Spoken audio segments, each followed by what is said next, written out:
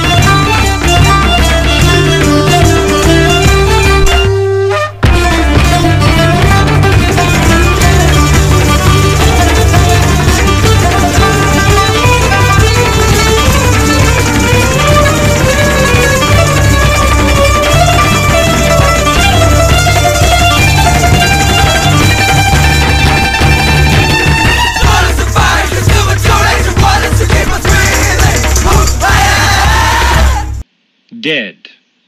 Adjective. Done with the work of breathing, done with all the world, the mad race run, through to the end, the golden goal, attained and found to be a whole. Squattle Jones. This is a public service broadcast going out on all modulated signals, analog, digital and quantum within 10 kilometers of this COS outpost. The outpost ID is RR171011 and the outpost operator is me, Toby Jenkins. The outpost coordinates can be obtained with this signal. The outpost is equipped with provisions and medical supplies and has a security rating of 22.232%. The doors are open to the light. The sun is on the horizon.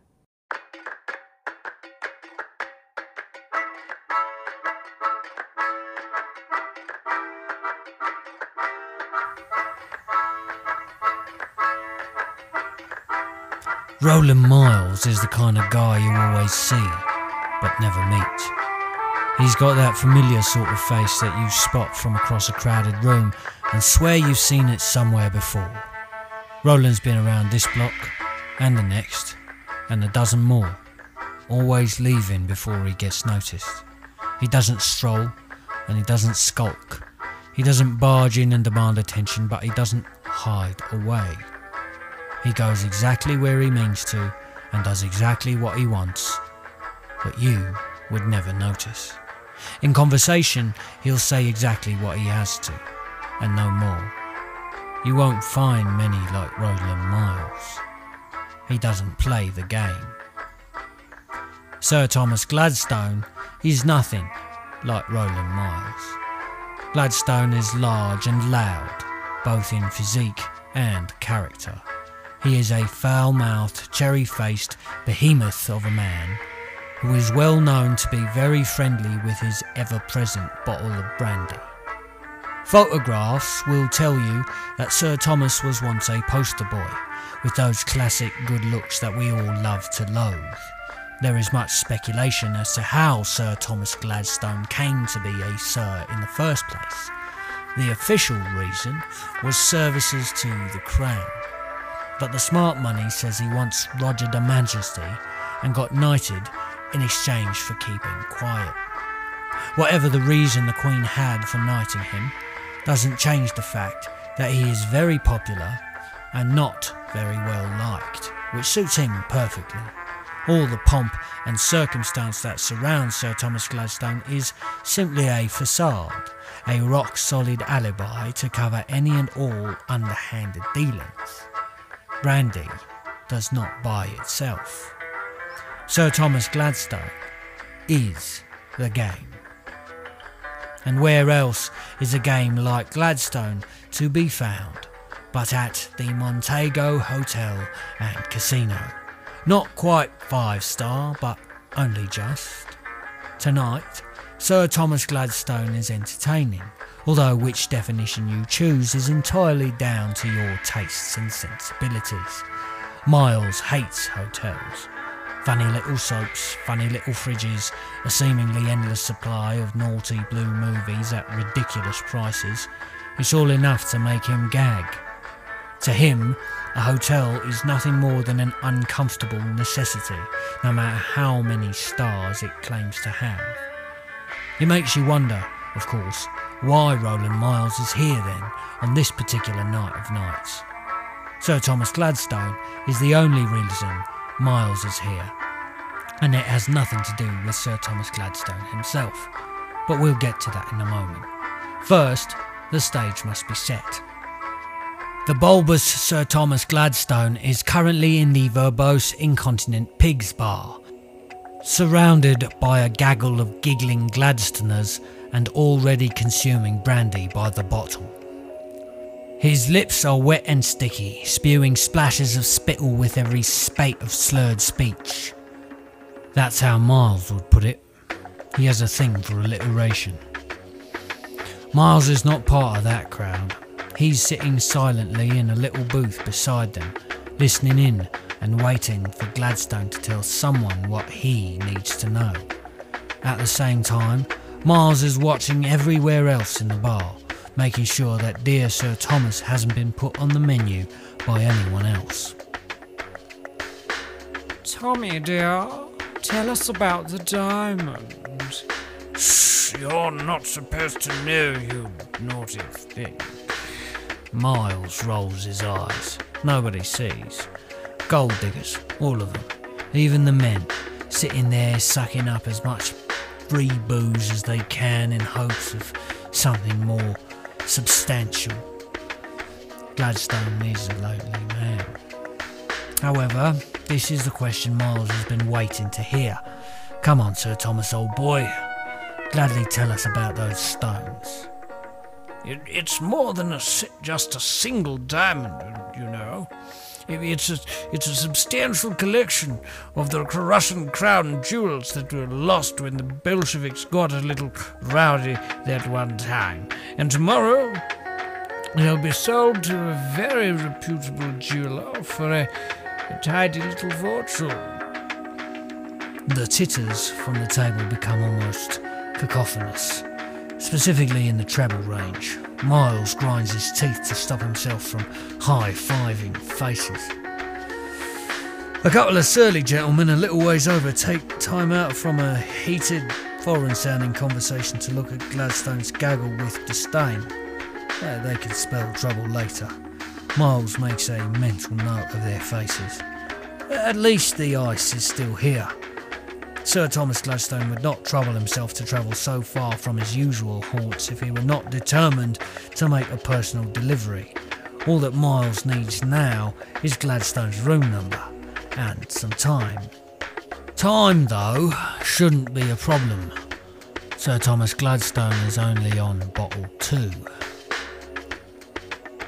Miles pulls the mobile out of his jacket pocket and types a quick text before he gets up and leaves. Front entrance. Now. Destiny is a prostitute. She's on the game, as they say. The best way to describe her is to say she was pretty once upon a time. Many moons of nighttime tomfoolery for money have left her with that drawn-out hangdog look of your garden variety, Tom. But Miles told her it's 500 for a quick convincing word with reception, and that's all. Money for nothing at all as far as she's concerned. Miles comes out and asks her if she has a light. She does. He tells her the name of her mark as he blows smoke into the air before he says thanks and goes off to lean against a lamppost like some sort of Humphrey Bogart. She knows the plan though. Straight up to the nervous string bean at reception. He looks like a stickler, so she decides to lean a little further and speak a little huskier than usual. I was sent here for Sir Thomas Gladstone. A special gift from a secret admirer. Add a wink and the poor boy is so flustered he forgets to object. I'll just go and call him Mom. She smiles and thinks, boys. Although she likes the sound of Mom, she doesn't hear that often. She needs to stick to her instructions though. It's not often she gets a half night. No, dear. I'm a surprise, see? I'm supposed to go up to his room and wait for him. The receptionist tries not to let on how much he wishes that would happen to him. Well, I can't issue you a room key without Mr. Sir Gladstone signing for it. I've got a key. She flashes the white plastic card Miles gave to her earlier, just in case. It isn't for Sir Thomas's room, but that doesn't matter. The cards themselves all look the same, so it's up to each room's occupants to know which room is theirs. Although, as Destiny notes, she could have shown the lad a candy pink card and he wouldn't have noticed. She presses on. I just forgot the room number, silly me. It's been a crazy night so far. Well, I don't. Come on, love. please? She leans forward just that little bit extra as she says please. Almost like a promise, but more like a tease. It works though. Oh, all right. Give me a sec. 2164. Yeah. Destiny brightens up and delivers a bouncy "Thanks, hun," before heading back out the front entrance, saying something about handcuffs. The receptionist looks a bit lost for a while after that. Miles has just finished his smoke as Destiny struts past him and tells him Sir Thomas Gladstone's room number, 2164. He responds with "tulips" before walking back inside. Sure enough, Destiny finds her 500 quid in a cigarette packet tossed beside the tulips that decorate the Montago's front steps. Money for nothing at all. In the meantime, Roland Miles makes his way to the men's. He's not going to see a man about a dog, he's going to get his kit. Third cubicle from the left in the system. It says out of order, but that's because Miles made friends with one of the cleaning ladies. The system thus stays dry, the cubicle remains vacant, and no one complains because the sign says that the hotel is looking into it. The hotel doesn't even know. Miles grabs the black backpack and stuffs it under his jacket. A sudden beer belly is harder to notice than a sudden backpack, especially if you wear it right. Up until now, the CCTV has only managed to see Miles's back and sort of profile. Miles heads for floor 36, just below the first of the penthouse floors. It's as high up as he could afford. Gladstone always books the top floor penthouse, but never stays there if he's on business. Of course, the Gladstoners will gladly join him when he suggests they move the party upstairs. They'll cause enough chaos up there for him to discreetly stumble down to his real room before he passes out. Alibis. But that's at least 2 hours from now, so Miles has time to do what he does best. Miles booked 2 rooms on this floor, under 2 different names with 4 different keys. Not a small feat, if you ask him. That's 4 signatures, 4 disguises, and 2 distinct reasons for checking in separately. However, because the rooms are on opposite sides of the building, no one will notice, despite the fact that each room is precisely halfway along each side of the building. Gladstone Stones are in 2164, 15 floors down and 4 units west of this one, room 3660. It's about as lucky as Miles could get. Only 8 or 9 windows to traverse, but still enough distance to rule him out once they start investigating. See, 18 or so floors from which to descend, and you add to that even 2 rooms on either side and you've got enough paperwork for a good 6 months. That's more than enough time to disappear, even in the case of a straight drop. Now Miles is the kind of criminal who likes to do his own work, cover his bases as the Yanks say. Miles pulls the backpack out of his front and takes off his jacket, replacing it with a black leather turtleneck that he zips all the way up. He grabs his gloves off the bedside table before opening up his backpack. He never handles the contents with his bare hands, just in case he has to ditch them in the middle of a job. He pulls out his trusty Descendo-matic, or at least that's what Miles calls it.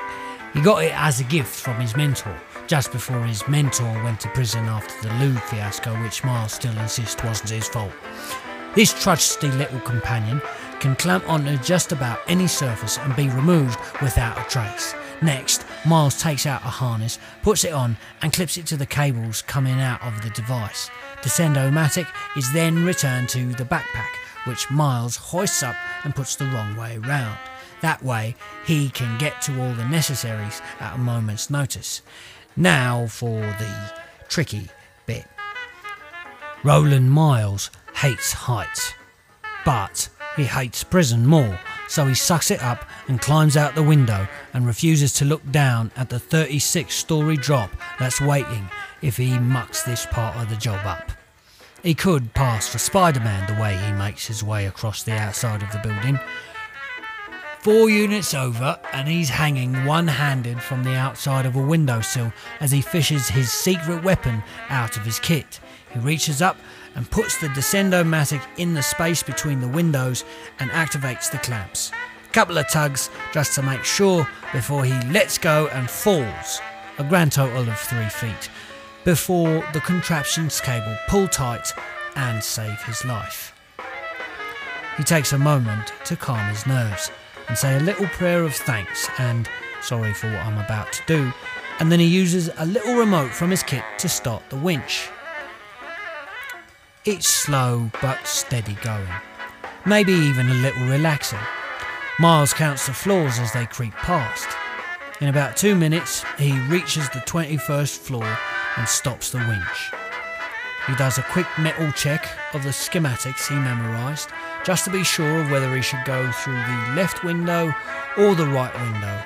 Something in his kit buzzes, annoyingly loud too. This is an independent gig, so nobody should be changing orders on him. He pulls the mobile out and groans when he sees who it is. Mum, I'm in a meeting. I'll phone you back later, alright? Yeah, no, it's all going fine. Of course. And what's he done now? Yeah, look, No, look, can we discuss this? I'll phone you back in a little bit and we can discuss this later, yeah? Yeah? Alright, love you too. I'll see you later, Mum. Alright. Yeah. Alright, bye. He hangs up and heads for the window on the right. It isn't locked. Gladstone obviously likes a bit of a draft. That's the second lucky break Miles has had tonight. He climbs through the window and into the room and unclips his harness. Roland Miles doesn't waste time. The sooner he finds the ice, the sooner he can get out. The room is standard hotel fare. 2 single beds, a kettle, a bar fridge and a cupboard. There's a decorative plastic fern in the one corner, but nothing else. This room could pass for unoccupied if the cupboard wasn't standing a little ajar. Miles spots a fur coat hanging above a pair of duffel bags through the crack. Naturally, he goes there first. The duffel bags only contain clothes. One is obviously a man's and the other is a woman's, which confuses Miles. Why would Gladstone have a woman's luggage in his room? He usually only travels with Gary, his bodyguard. Miles assumes that this is just an extra part of the ruse, possibly even the bodyguard's idea. When Miles spots the little gun safe that comes standard with the room, he almost laughs. Firstly, it's a dead giveaway to put the diamonds in there, and second, it has a digital locking mechanism which allows each guest to program their own locking code every time. Now, the problem with these safes comes down to the fact that it isn't uncommon for people to forget what passcode they use to lock it.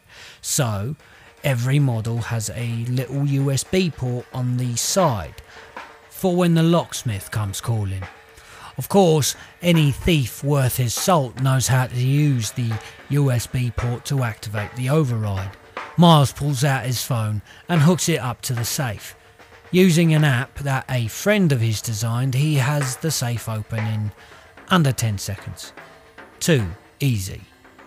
Inside, Miles finds a briefcase. Not one of those silver heavy-duty types that's like putting up a big red sign that says, "Look, valuables!" But instead just a normal brown leather one. It's heavy though, which strikes Miles as odd. It must be about £20. Probably a metal lining and some extra security, but that's a problem for upstairs. Miles is just about to turn around and head for the window when he hears the room's door click open. The window is too far away, which leaves only 2 hiding spots, under the bed and in the cupboard. Miles chooses option 2 and buries himself in the fur coat, clutching the briefcase to his chest. He counts 4 voices, 2 of which have Russian accents. It must be those 2 fellows from down in the bar. The other 2 voices belong to a man and a woman, both local sounding. At present, the penny is in the air for Roland Miles. He's wondering what all these people are doing in Gladstone's room. You have merchandise? Of course. Merchandise? Could they mean the stones? If that's the case, then why the hell is Gladstone not here doing the deal? So much for reputable jewellers. Have you noticed yet that Roland Miles' meticulous preparations for this job have left him blind to the glaringly obvious fact of his situation? Then we make deals so we can go home. 50,000 per kilo, no? Correct. The penny finally drops, and Miles realises he's in the wrong cupboard, in the wrong room, holding the wrong briefcase. He looks down at what is obviously the merchandise and truly comprehends the saltiness of his current pickle. Hang on, he thinks, I can't be more than one room over. What are the odds of a drug deal next door? He doesn't have time to calculate those odds because the woman of the group opens up the cupboard, forcing poor Roland Miles to retreat even further into the folds of the fur coat. Thankfully, she's a bit too preoccupied with the fact that the safe is open and empty to notice Miles's feet behind her duffel bag. Naturally, there's an awkward silence.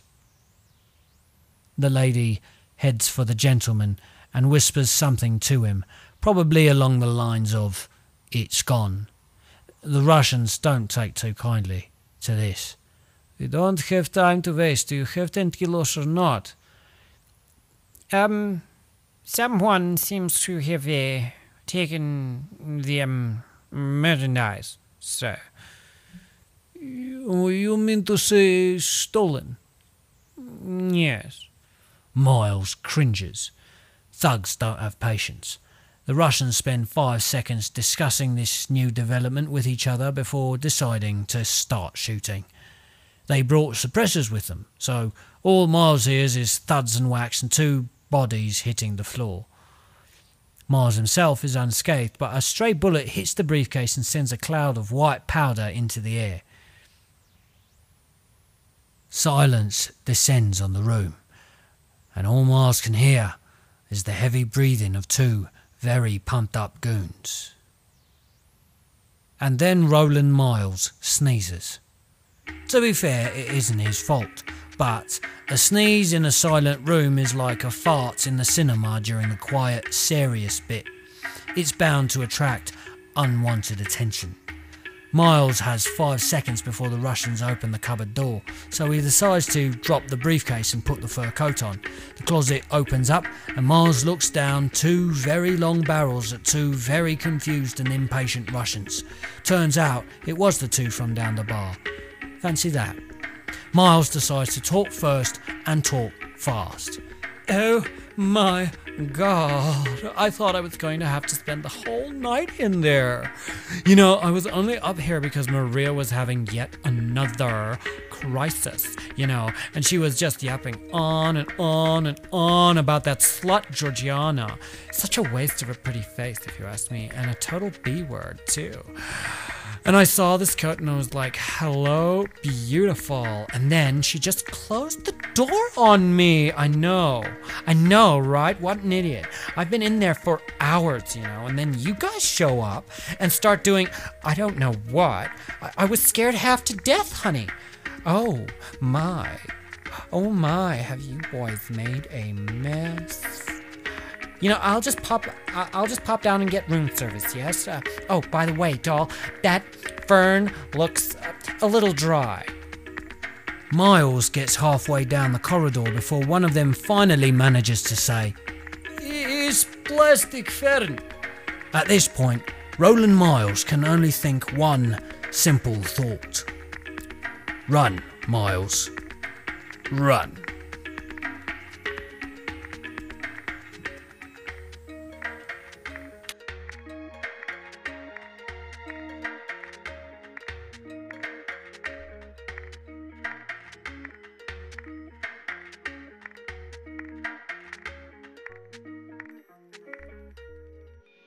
Debt. Noun. An ingenious substitute for the chain and whip of the slave driver. So, I saw a really, really interesting building today. I was out scouting. We were running low on some bandages. We had a group of travelling merchants come in, and one of them had a rather nasty spike through his leg. Apparently, he had taken a fall. And anyway, it got a bit gangrenous, and we'd run out of antibiotics, so I had to go scavenging.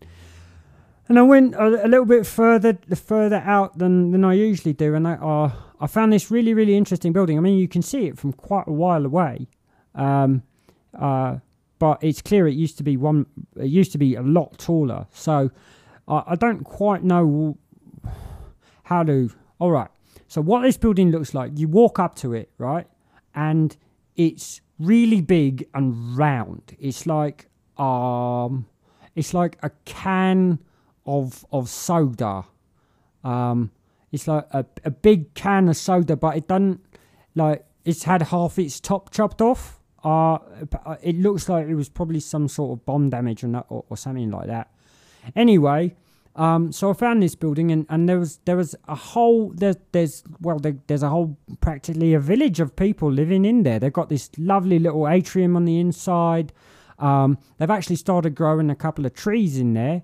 Some lovely crops, and they've got this wonderful system for catching rainwater every now and then, and they drain it in. So they're not even they don't even have to worry about cleaning and sanitizing their water, because it comes straight out of the sky and it's perfectly clean. And they were telling me all this stuff, and I was like, that's amazing. You know, I have to use, double filtration systems on everything that I use. So I made friends with the folks there, and they gave me some antiseptic, and I brought it back, and we patched some of the folks up, and yeah, on the whole, I think it was a good day.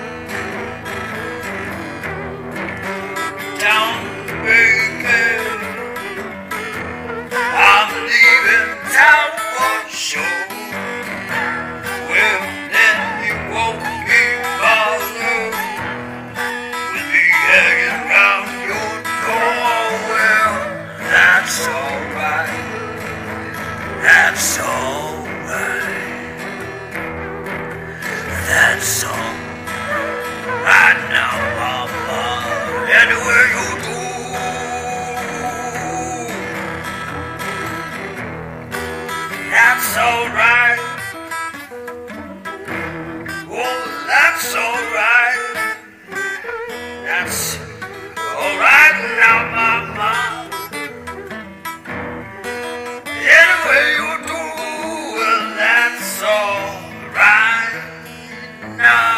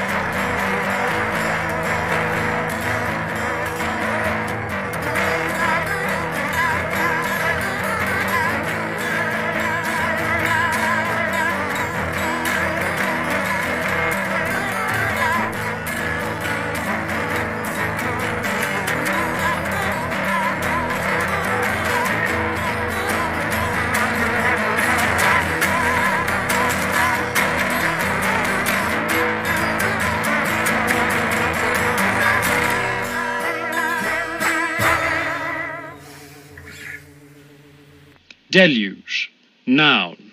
A notable first experiment in baptism which washed away the sins and sinners of the world.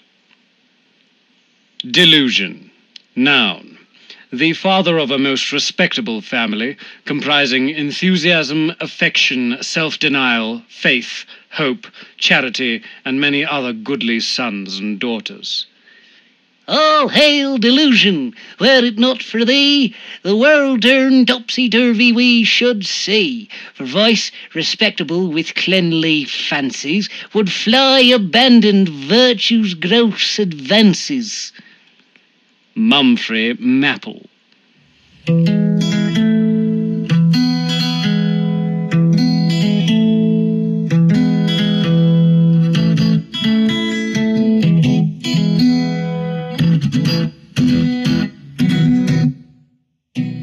This episode of Radio Ragnarok featured The Gladstone Gig by Your Nomad Soul, read by the author, with the songs We Are All Lepers Here by the Salters and That's All Right Mama, written by Arthur Crudup and performed by Your Nomad Soul.